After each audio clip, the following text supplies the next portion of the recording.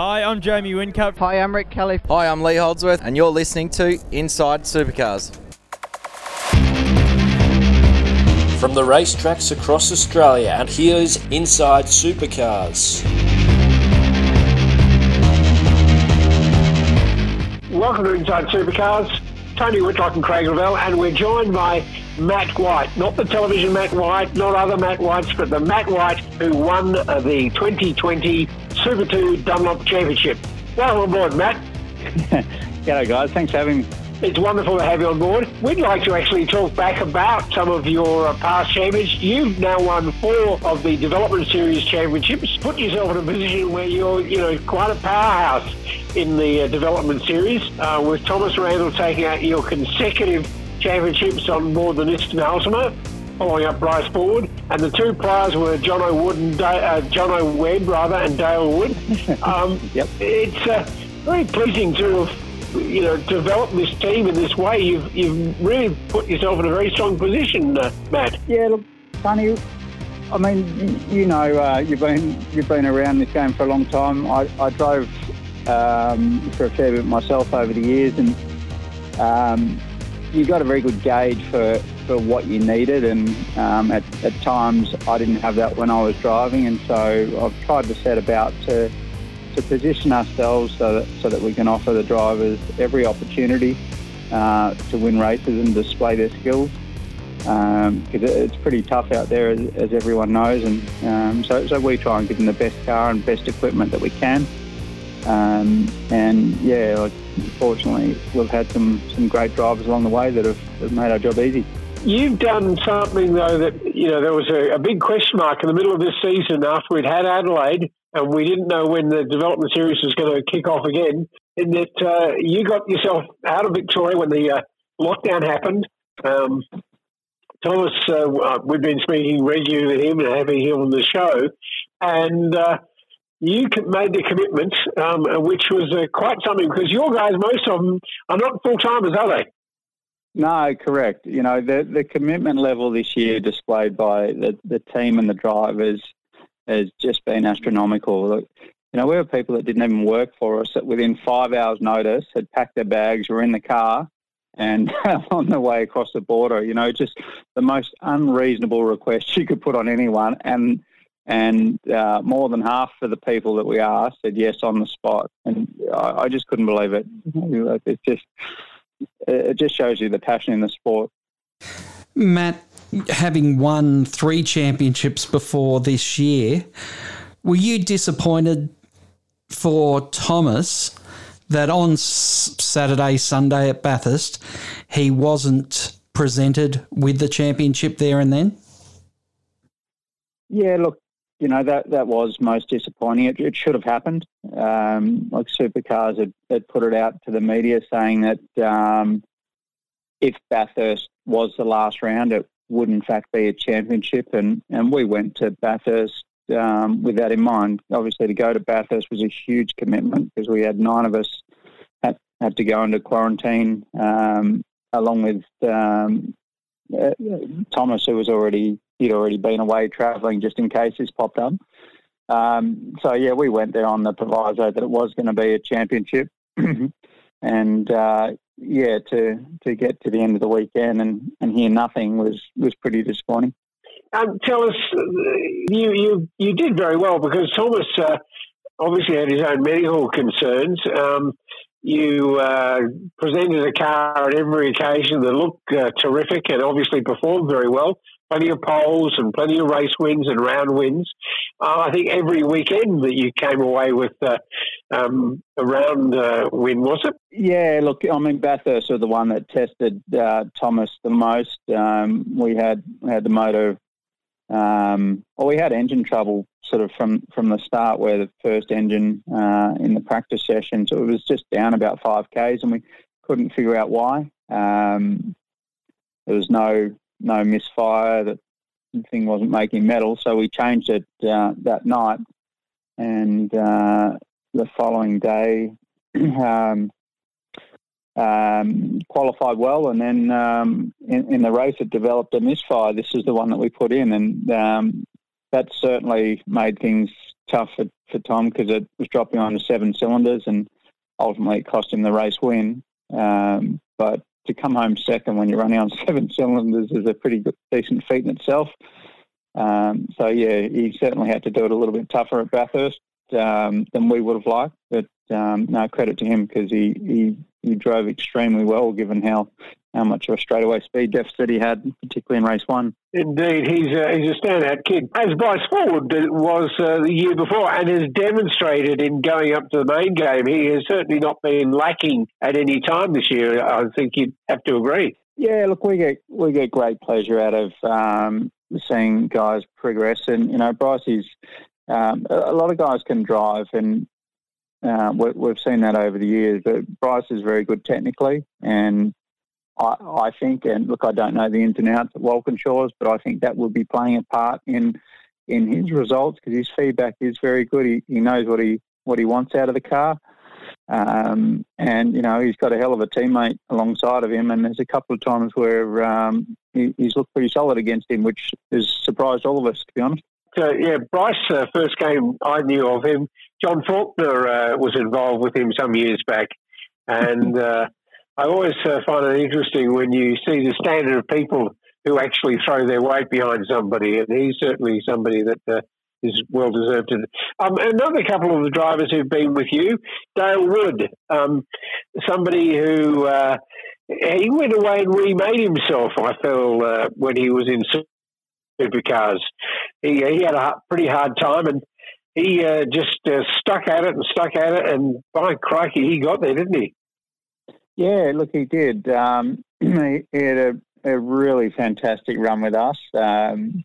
He was up against initially Chaz Mostert, but then his teammate changed. Chaz got the offer to drive, I think it was DJR, after round 1 at Adelaide. And then Chaz was replaced by Steve Owen from round 2. But Dale certainly rose to the occasion and did a great job. And he's been successful in Porsches, whatever he seems to get into. And, even looking at Bathurst this year after not racing anything, he was one of the standouts as far as co-drivers, which was nice to see. It's great seeing some of your drivers get out there and doing a good job. Your first championship, of course, came with Jono Webb.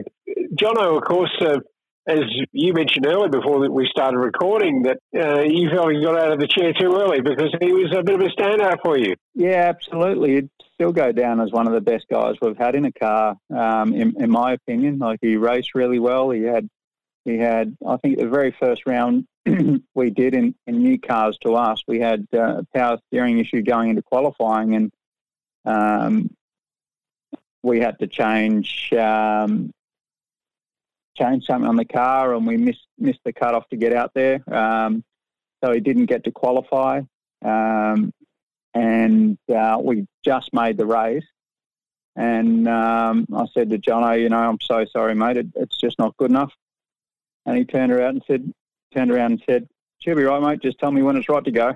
And, drove from last to, I think it was third or fourth. I was prepared to be torn a new one because it just wasn't a good enough job that we did. But he rose to the occasion and dealt with it very well. It was great to see, and certainly great to be a part of his championship win. Well, it's certainly quite something to have brought these drivers, some of them not as young as the ones being touted now, the young kids who are coming in, but they all have their right to be there and to win these championships. Plans for 2021, I mean, obviously we're still waiting on a calendar. Do you have an indication as to how many rounds you'll have next year? Oh, yeah, look, it's going to be 6 rounds. I believe we're looking at 2 at Bathurst, so kicking off the season at Bathurst with the supercars. So looking forward to the final calendar coming out. We've been given a proposed one, which I believe will be final, but we're all probably anxiously awaiting supercars confirmation. Matt, Interestingly, with the situation with Super 2 and Super 3 finds itself in, what do you feel like that we're going to see some representation on the commission from now on? Look, I don't know. We've been down this path before. I mean, Rachel Eggleston, and myself represented the category many years ago, and we put a lot of effort into that, and more often than not, supercars that go down their path anyhow. It's great to have one voice, and anything that gets the competitors talking and trying to unify in one direction, I think is a great thing. And Terry and Amin are doing a good job. They've been on the phone. They're canvassing ideas, and I think that's important so that the commission get a solid representation of what the majority of the competitors want, rather than just hearing from the loudest voice. So we're looking forward to some positives coming from it, but time will tell. It's always been an interesting balance, hasn't it? The way that Super 2 has fit with the main game, and as you would well know, it was established as a place for them to sell off their cars to, and now it's become something that is very important to their ecosystem. Yeah, well, exactly. I mean, you just look at the driver or the lineup that just continually progresses through to the main series. I mean, I think last year, what were there, four drivers that popped in from Super 2 from the year prior. So it's very good to help position kids so that they can get in there and do a solid job from the start, rather than jumping in and making a big mess of things and upsetting championships and the like. So yes, Super 2's important for main series teams because it does provide a spot for the older gear, and also just for servicing and and anything that helps revenue with their business is a good thing. But the most important one is, in my view, and that's why we're in it, is to try and develop drivers and create the next Jamie Wynn Cup. Scott McLaughlin, I mean, Scott was a classic candidate. He came straight through Super 2 and look what he's turned into. It's just been amazing. What have you been able to do with these Nissans and the success of the Nissans that was lacking in the main game, do you think? Look, I mean, we were quite fortunate that we got into the Nissans probably a little bit later in their development cycle, where, the Kellys had to develop motors from scratch, and they followed the rule book. They didn't have the rules written around what they wanted to do, like the Volvos and the Mercs had done at the time. So they definitely did it the hard way, and it was a hell of a commitment. But we were quite fortunate. We came on a bit later in the piece where the motors were starting to get up there power-wise, and in the last 2 years we haven't been wanting for anything. I don't know. Look, we keep things very simple in how we go about them.